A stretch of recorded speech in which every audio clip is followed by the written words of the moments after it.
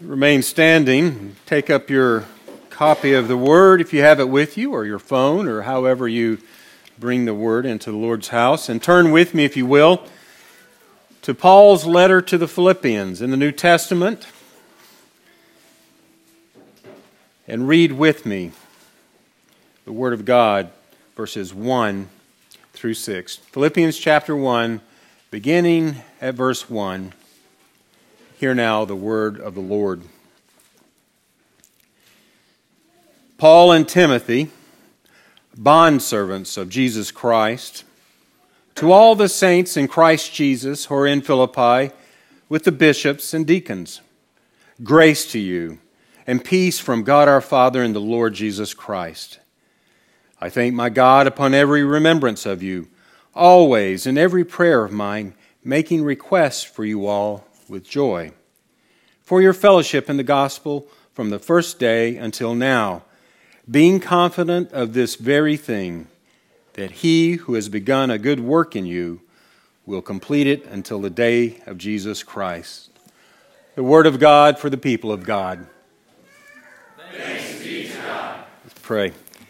Our gracious Father in heaven, we are thankful for your perfect sovereign care and preservation of the Scriptures, and we thank you for this epistle of joy written to a particular church some 2,000 years ago, but just as living and fresh and needful for the church today as it was when it was originally delivered to the saints in Philippi. We pray and ask for your blessing to be upon us as we turn now to this letter, and that you would be pleased to equip and build us up and make us a more joyful people in the church as we read and consider that which is written. And sanctify us, O Lord, as we heed the exhortations that are delivered. This we ask in the name of Jesus Christ, our Lord and Savior. Amen. You may be seated.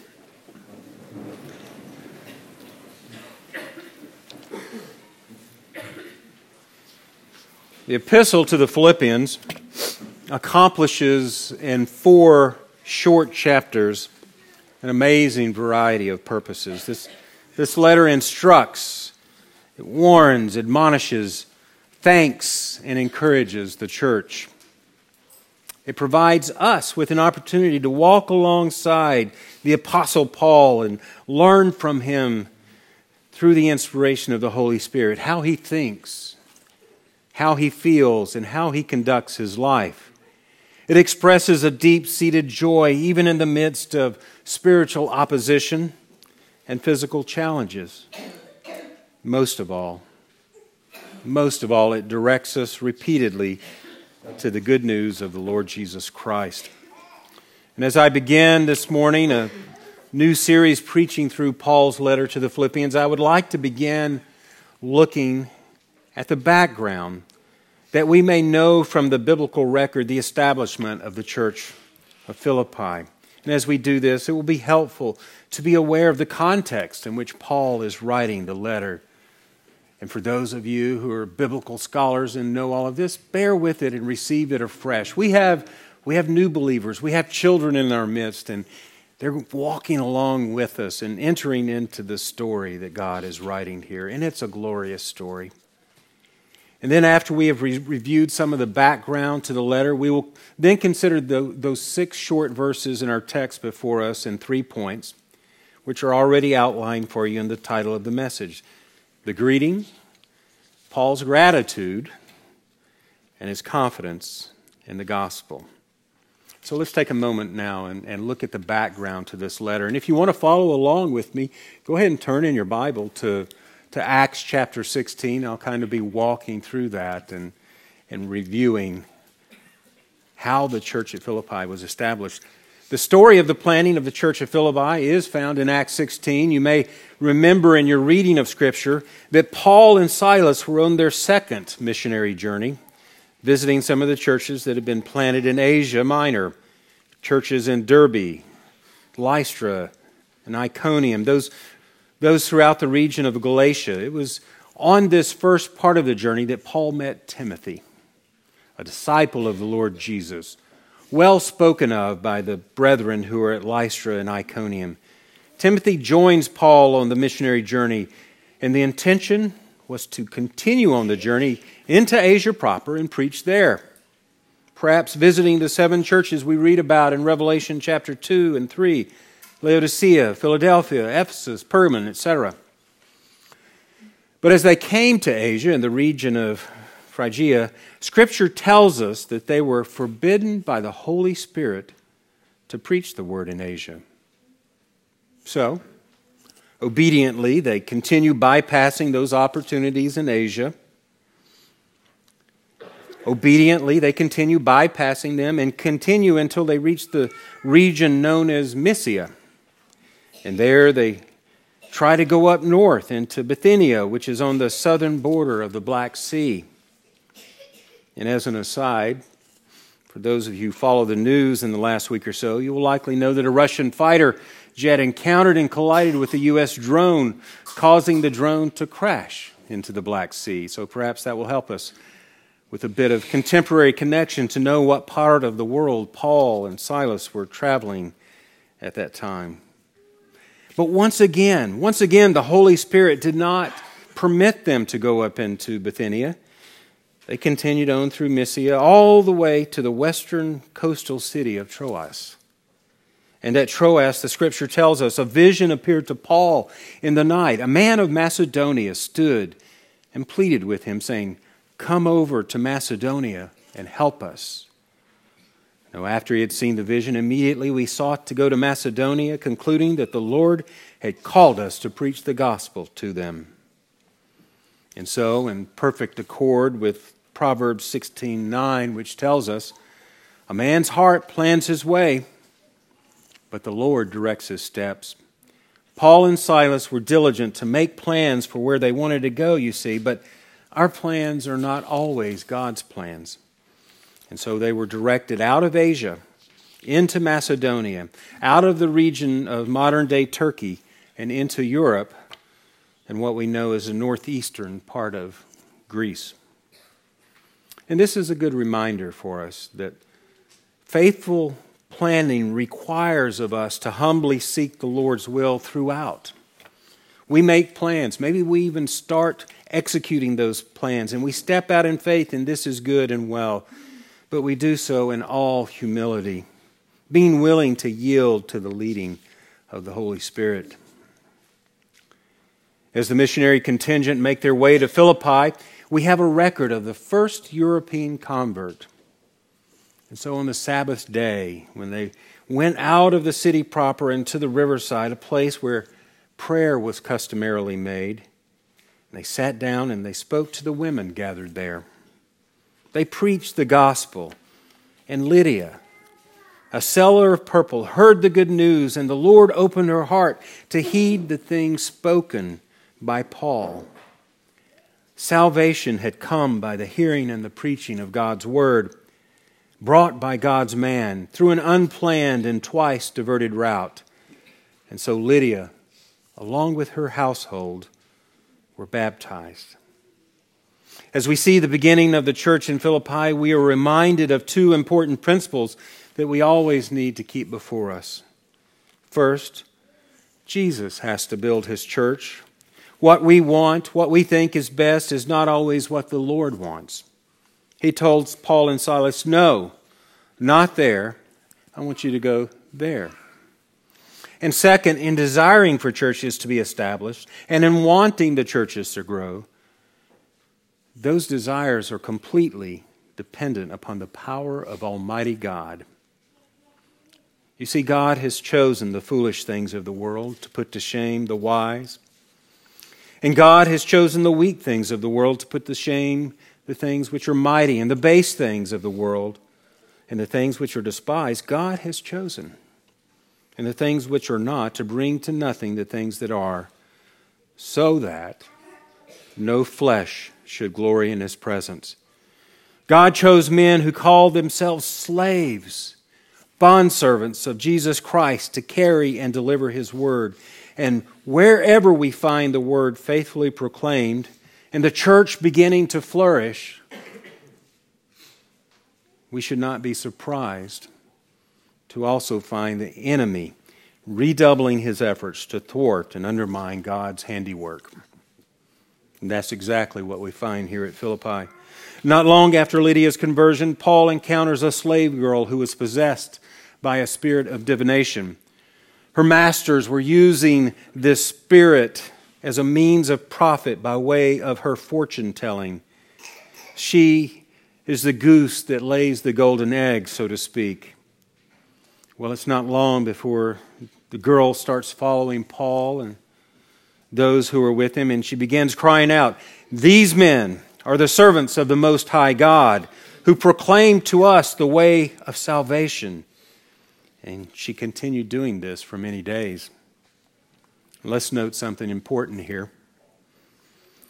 Were the words the girl was saying by the way of the spirit of divination true? Were they true? They were, yes. But this is not the way the gospel is to be affirmed and promoted. God uses clean vessels, and He is the one who washes them clean.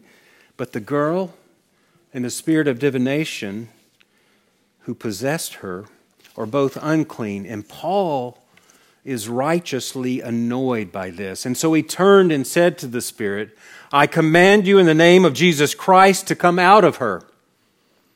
And the spirit came out of her that very hour. Well, as you can easily imagine, the girl's masters were pretty upset by this turn of events. No more spirit of divination, and so no more fortune-telling. No more fortune-telling, and so no more easy profit. The golden goose would no longer lay any golden eggs, so it is no surprise that these unscrupulous men seized Paul and Silas and dragged them into the marketplace before the Roman authorities and said, "These men, being Jews, exceedingly trouble our city, and they teach customs which are not lawful for us, being Romans, to receive and observe."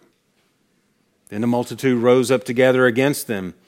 And the magistrates tore off their clothes and commanded them to be beaten with rods. And when they had laid many stripes on them, they threw them into prison, commanding the jailer to keep them securely. Having received such a charge, he put them into the inner prison and fastened their feet into the stocks.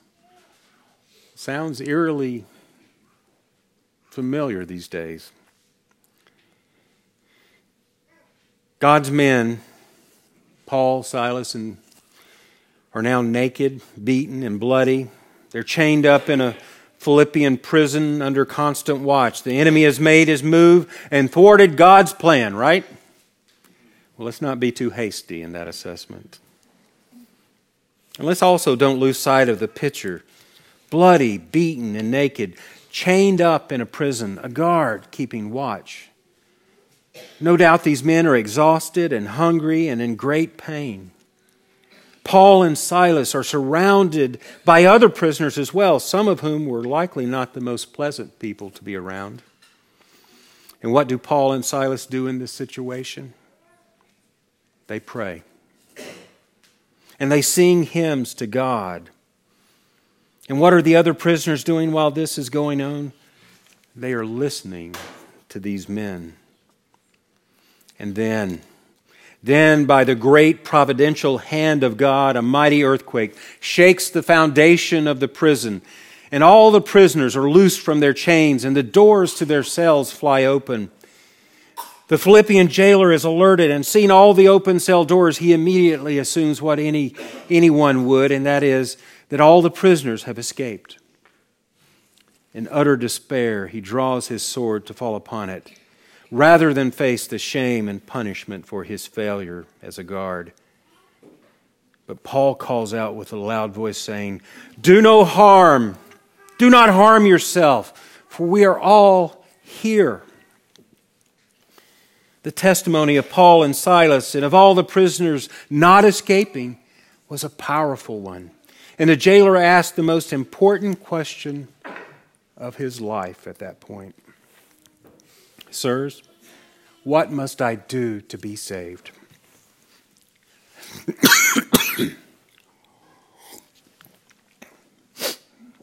The jailer had heard their singing. He has heard their praising. He has heard their prayers. And the scene before him is beyond anything that he could imagine. And he wants, he desires, he is drawn to whatever it is that they have. And so he receives the answer to his question. Believe on the Lord Jesus Christ, and you will be saved, you and your household. The jailer takes them to his home, and they spoke the word of the Lord to him and all who were in his house. And he washes the prisoner's wounds, and then he and all his family were baptized. And what happens next? They all sit down together, and they eat together. And the jailer rejoiced, having believed in God with all his household. And it's a beautiful scene. Do you see the handiwork of the Lord here? The joy of the Lord in this picture, this accounting, flows like rivers of fresh water. It flowed through the prayers and the hymns of Paul and Silas. It flowed in the hopeless circumstances of chains, and it flowed in the depths of their bodily pain. And it flowed into the heart of the Philippian jailer and his whole household. Joy is established in the very DNA of the Philippian church. It's just a beautiful scene. And then you continue reading chapter 16, you see that they just want to let Paul and Silas go, but Paul then claims his Roman citizenship and demands that the magistrates come, and they ultimately let him go. But do you see what happens at the very end of chapter 16? So they went out of the prison and entered the house of Lydia. And when they had seen the brethren, they encouraged them and departed. They already had a place of hospitality among their brothers and sisters there in Philippi, beginning right there in Lydia's home. And this brings us to the letter that Paul wrote to the Philippian church and his opening greeting. Paul and Timothy, bondservants of Jesus Christ, to all the saints in Christ Jesus who are at Philippi, with the bishops and the deacons there, grace to you and peace from God our Father and the Lord Jesus Christ. As Paul writes this letter, he does so while in custody in Rome, awaiting his appeal to Caesar. This letter, along with those to the Ephesians and Colossians and to Philemon, are therefore often referred to as the prison epistles.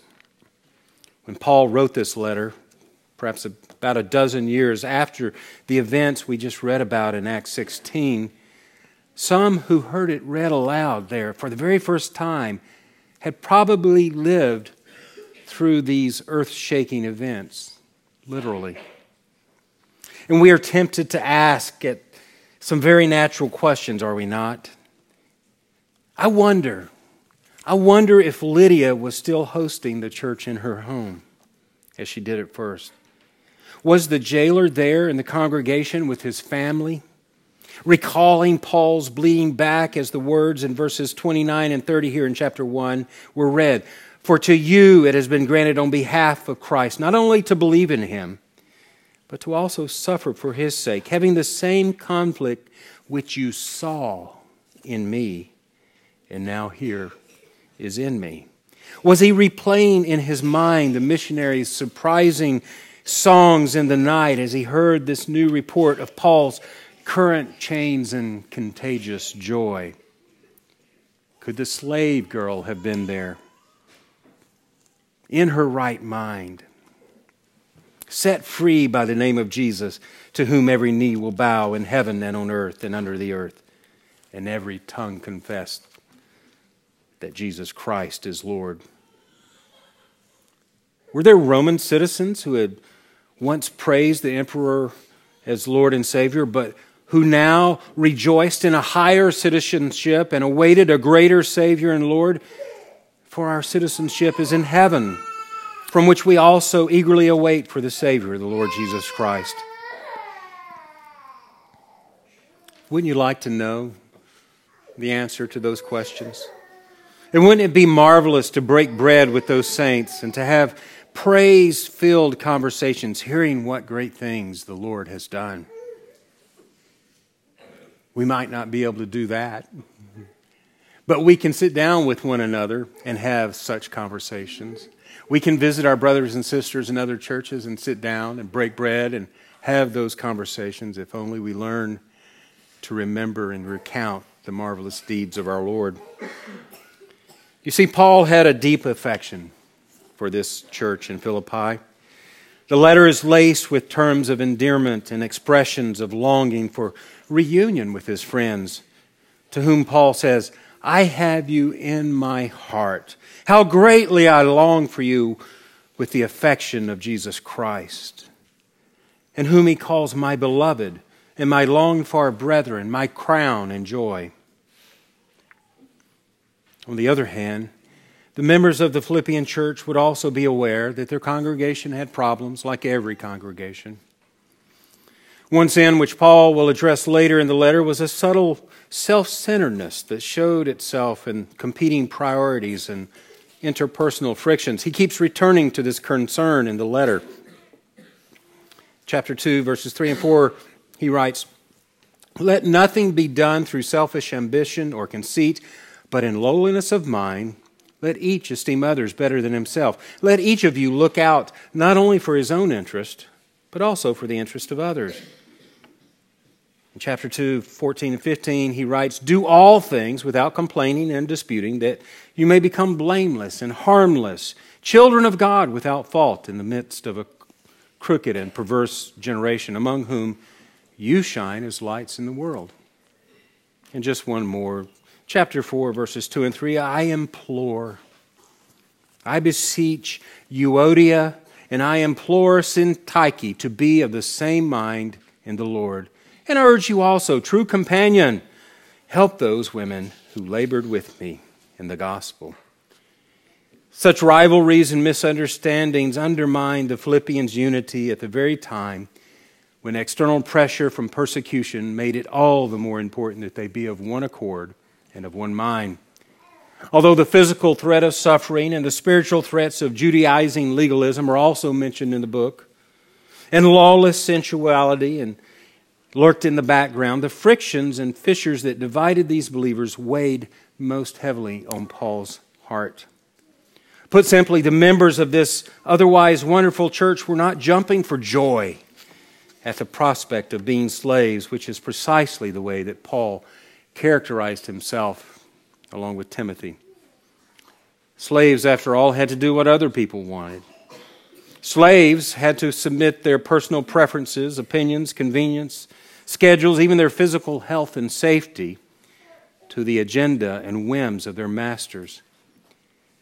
Who would volunteer for such a powerless position unless compelled by a force or economic necessity? Later in this letter, Paul will explicitly correct the Philippian self-centeredness. In these opening sentences, however, in this opening to this letter, he takes a very gentle approach, sensitive to the subject of their resistance to the calling of slaves. He presents himself, along with Timothy, as men who have found freedom in being slaves, captivated by Christ. Then he gives reasons to believe that becoming Christ's slave is the road to everlasting joy. Paul makes these points by mentioning one name 3 times in these 2 verses: Christ Jesus. Christ Jesus, the Lord Jesus Christ. This threefold repetition foreshadows how thoroughly Paul will extol Christ as the only theme worth preaching, the only master worth honoring, and the only cause to make life worth living and death worth dying. To each mention of Jesus' name, Paul attaches a distinctive phrase. First, bondservants of Christ Jesus. Second, saints in Christ Jesus. And then finally, grace and peace from the Lord Jesus Christ. These 3 phrases are keys that unlock the mystery of how Paul and Timothy could find joy in being captivated as Christ's slaves and how we can experience that same joy. Bondservants of Christ Jesus. The epistle's opening verses express Paul's first point, which is true joy is found in complete submission to King Jesus as his bondservants. The Philippians needed to see illustrated in the lives of Paul and Timothy the counterintuitive truth that these men bear God's authority because Christ has captivated them as his slaves. Paul and Timothy are living proof that those whom Jesus saves, he enslaves. In their self-centered preoccupations and competing agendas, Paul's Philippian brothers and sisters need to see what joyful slavery looks like, up close and personal. They also needed to face the fact that every master other than Jesus will exploit and disappoint in the end. Not all are as obvious as the evil spirit that had seized the Philippian slave girl and forced words out of her mouth. Not all are as blatant as the slave girl's owners who treated her as money-making piece of property. But every master, every single master other than the Lord Jesus Christ will use you and discard you. When we come to realize that all serve one master or another and that other masters inevitably abuse or fail us, suddenly we find there is nothing as liberating as being a slave of King Jesus. Paul is showing them how being a slave of Jesus has set them free to accept any outcome in his situation as a prisoner, so long, just as long as Christ gets glory through his response to those circumstances. He writes in verse 20, "It is his earnest expectation and hope that in nothing he should be ashamed, but with all boldness, as always, so now also, Christ will be magnified in my body, whether by life or death." Paul is so captivated by Christ that all he cares about is seeing his Savior exalted. And Paul does something unusual in this letter by addressing this epistle not only to the membership of the church, but also to its leaders. This is the only letter that Paul opens with a greeting to the church's officers, its overseers, and its deacons, its bishops and its deacons. Paul writes nothing randomly. I think we've come to know that by now. And so we ought to be prompted to pay attention here. We can't be sure, but the context suggests that Paul's purpose is to send hints to the congregation and to the leaders themselves in his opening. It is as if Paul is reminding the congregation, when you are tempted to dig in and insist on getting your own way, remember that Jesus has placed you in a network of authority and accountability for your own good. You have overseers who are charged to watch out for your well-being and even give an account for your soul and to correct you when you go astray. And you have deacons, servants, who show you how to care for others with the compassion of Jesus, who came not to be served, but to serve. And then to the overseers and deacons, Paul drops the hint. Brothers, as you exercise the authority that Jesus has delegated to you, remember that like Timothy and me, you are slaves of Jesus Christ. To be leaders in Jesus' kingdom is to be slaves of all, serving those whom you shepherd. Paul directs his opening greetings to the overseers and deacons because they bore accountability for and were the potential solution to the problems within the church. Saints in Christ Jesus. The second phrase that Paul uses as the key to unlock joy while being captivated as Christ's slaves is saints in Christ Jesus. When Paul calls his Philippian brothers and sisters to saints, he evokes a picture of being set apart for privileged access into the very temple of God. We hear the word saints repeatedly these days. We may even use it. But how often do we ponder what it means? We may say about someone who has extraordinary patience, "Oh, she is a saint." But what does the Bible mean when it uses the term saint? In our English Bibles, the noun saint and the adjective holy are two ways of talking about the same thing, although saint and holy don't look alike to us in English, they represent the same family of words in the biblical languages. These terms describe the purity that befits the privilege of standing in the presence of God. I'm going to repeat that. These terms, saint and holy, describe the purity that befits the privilege of standing in the presence of God. When the Lord appeared to Moses at the burning bush, God's presence made the ground under Moses' feet holy, requiring that Moses shed his sandals.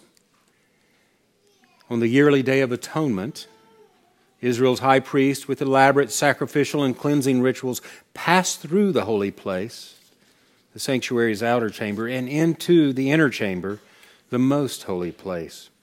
The Lord himself is supremely holy, as the seraphim cry, "Holy, holy, holy is the Lord of hosts," as we read in Isaiah 6. Isaiah trembled to realize that the Lord's holiness, his consuming purity, was lethal to a defiled people. Even the high priest's sons, Nadab and Abihu, were consumed by fire when they treated the regulations pertaining to the sanctuary in a cavalier way. For the Lord said, "By those who come near me, I must be regarded as holy." Our popular usage of saint contains a grain of truth. A saint is a special person, set apart by God and granted access to God's holy presence. Yet amazingly, the Bible calls people who are not pure, who are not free of defiling sin, the Bible calls these same people holy and saints. God called Israel to be a kingdom of priests and a holy nation, though the Israelites were stiff-necked and prone to wander. Still, he pitched his tent in the midst of their camp. He had picked Israel out of all the nations and separated them as his own. So they were saints, a people holy unto the Lord.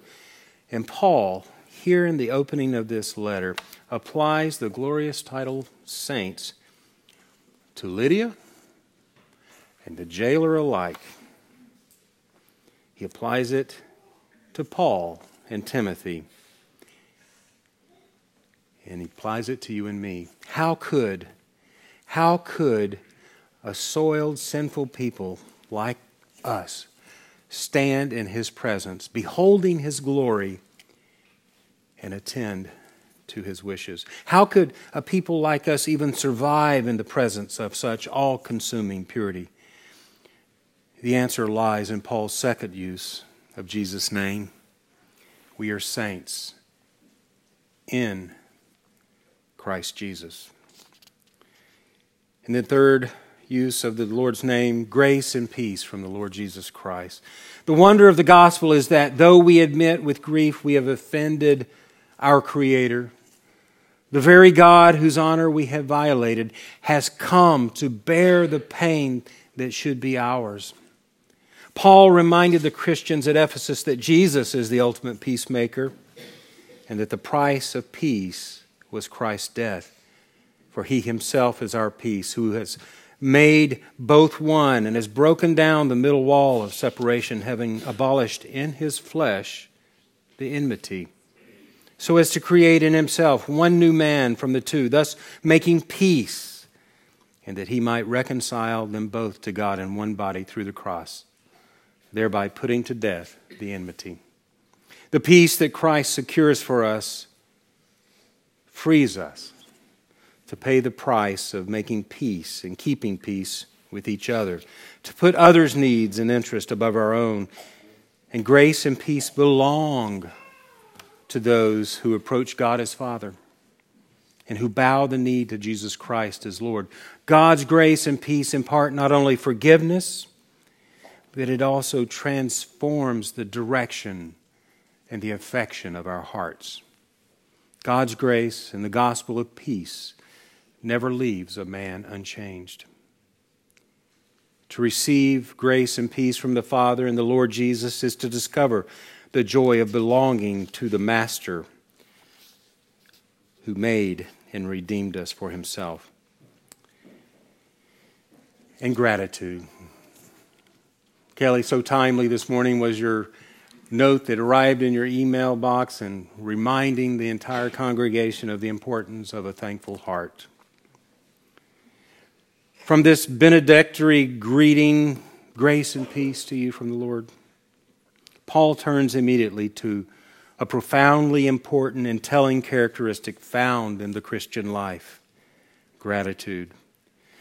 I thank my God upon every remembrance of you, he writes, always in every prayer of mine, making requests for you all with joy, for your fellowship in the gospel from the first day until now.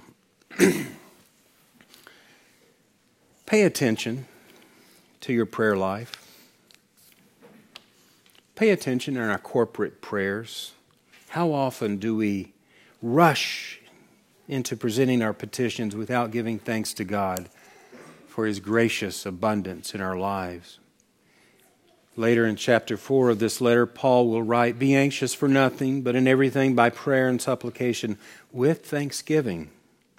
Let your requests be made known to God, and the peace of God, which surpasses all understanding, will guard your hearts and minds through Christ Jesus." In Romans 1, as Paul explains God's wrath on the unrighteous, he teaches them that they are without excuse because although they knew God, they did not glorify Him as God, nor were thankful, but became futile in their thoughts, and their foolish hearts were darkened. An ungrateful heart is a heart that does not know God. But Paul is filled with thanksgiving. Every time he thought of the Philippians, he gave thanks to God. He prayed for them regularly, and he brought his petitions before God with joy. He was joyful and thankful for their fellowship in the gospel. From those first encounters with Lydia and the Philippian jailer, even up to the moment he was writing this letter. Paul was well aware of the challenges in the church, but his heart was filled with thanksgiving.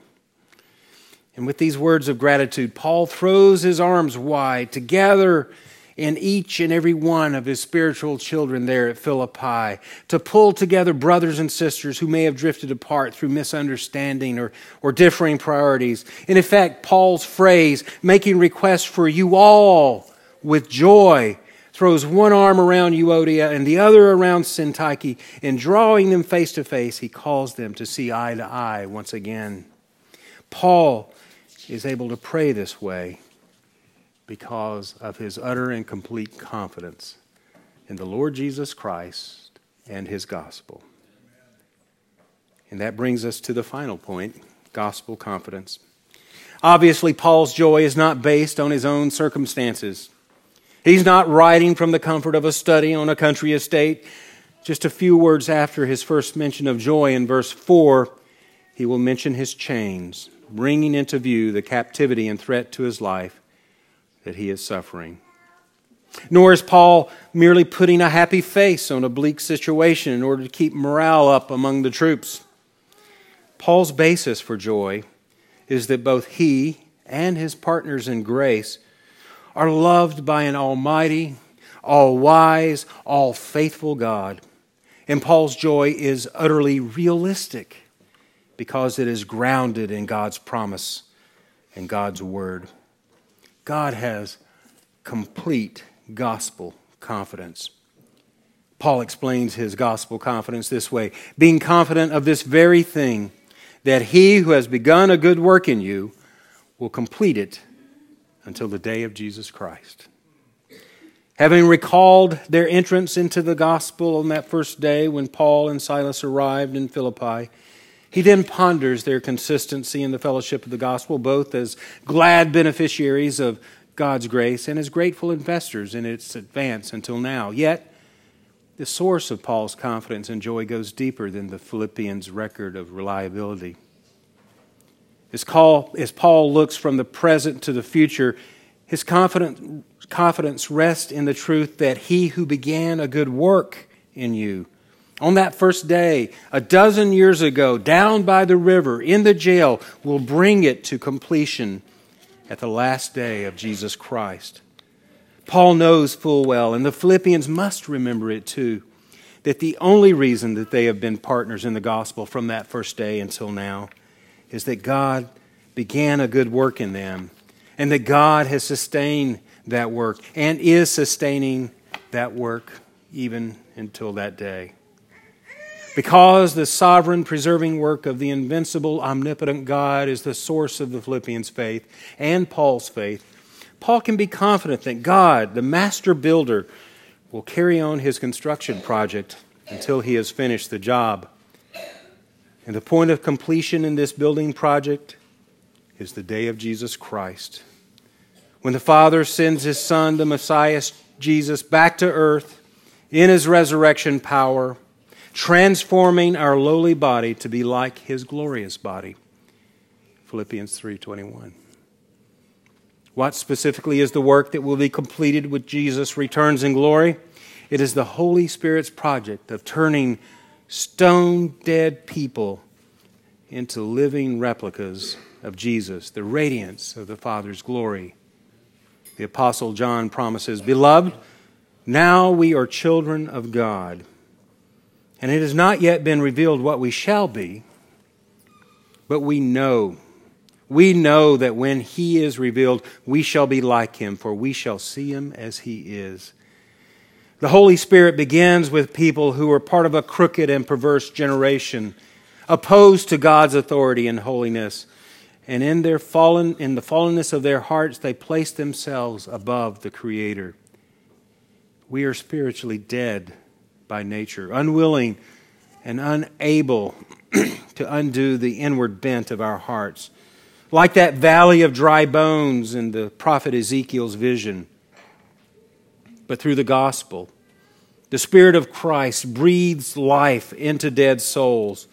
He then begins a lifelong process of new creation, replacing hearts of hard, cold stone with warm and tender hearts of flesh, as we read from Ezekiel 36.